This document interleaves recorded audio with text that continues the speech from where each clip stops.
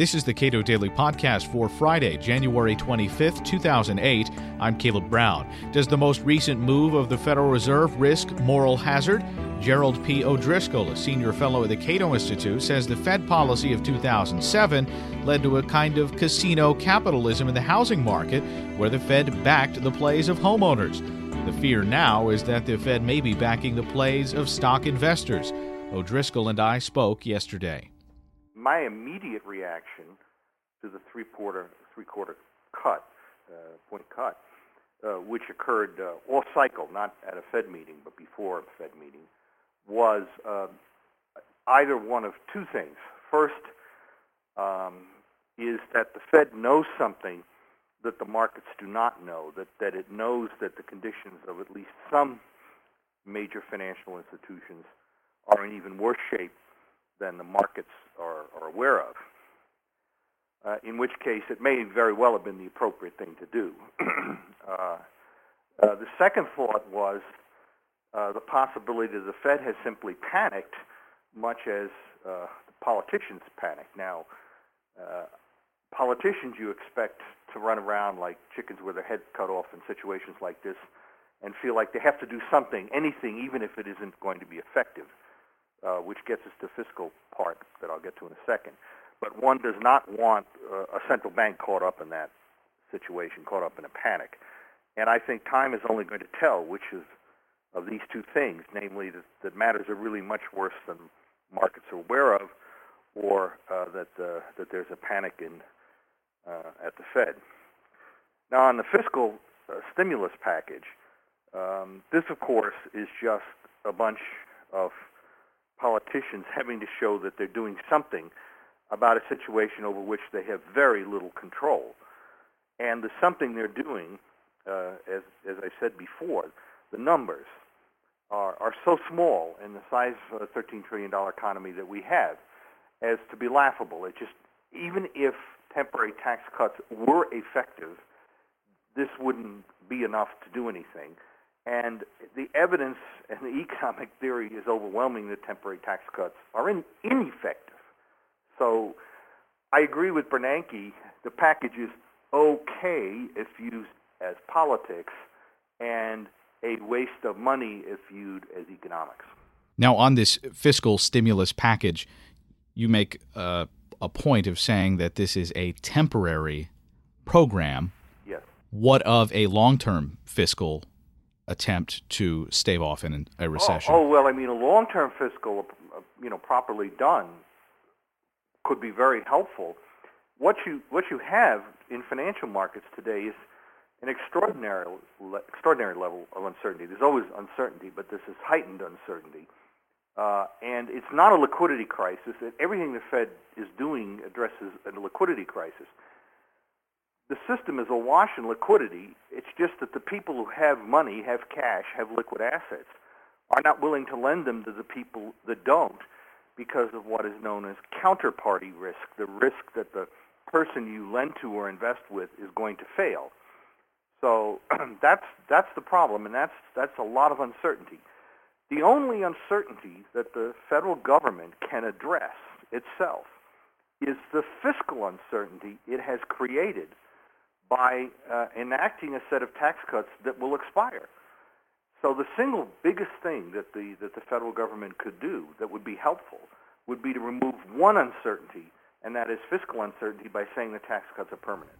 Explain why that is. There's the issue of consumer expectations, of business expectations, and investment. Why is it that there is less uncertainty created through a permanent tax cut?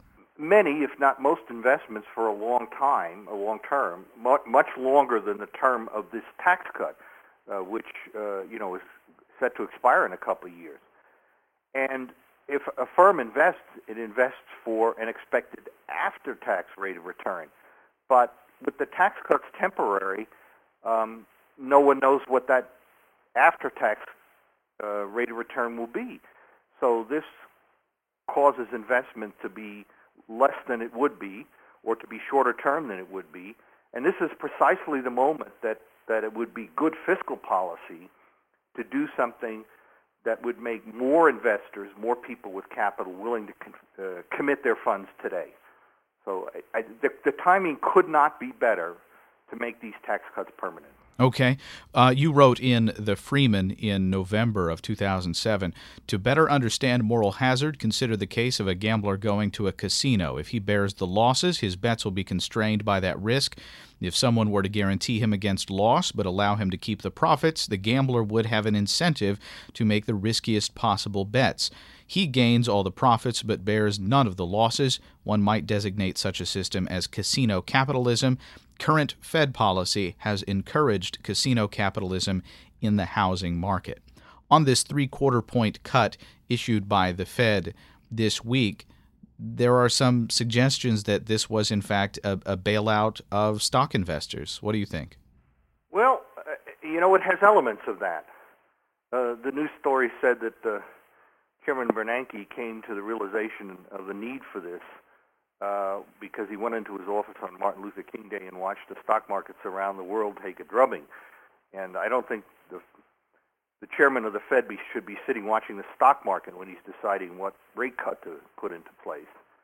And if he has done that and that story gets out, it's as much a signal to stock investors that the Fed is going to back their bets as it was to investors in the housing market when Greenspan kept interest rates at 1% for a sustained period of time and strongly hinted that he wasn't going to raise them.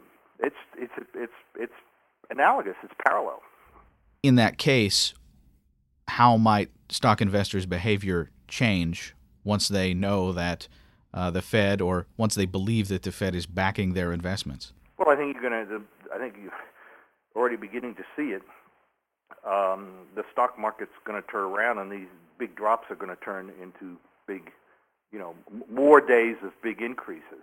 The risk to the economy, I think, is aptly described into the front of the business page of today's New York Times, an article by Edmund Andrews entitled "A Fear That the Cure Could Be Poison." And I think the problem is that all the stimulus is going to result in even more inflation than we have now. How credible is the idea that this cut has set the stage for another bubble in a couple of years, or perhaps sooner? Unless they reverse it quickly, which is what some people suggested. Well, maybe they're going to make quick, deep cuts, and then when confidence is restored, then they'll do quick, rate increases. If that's their plan, it's naive, because it's much easier to cut rates quickly than to bring them back up quickly. The political resistance, the market resistance to that makes it nearly impossible.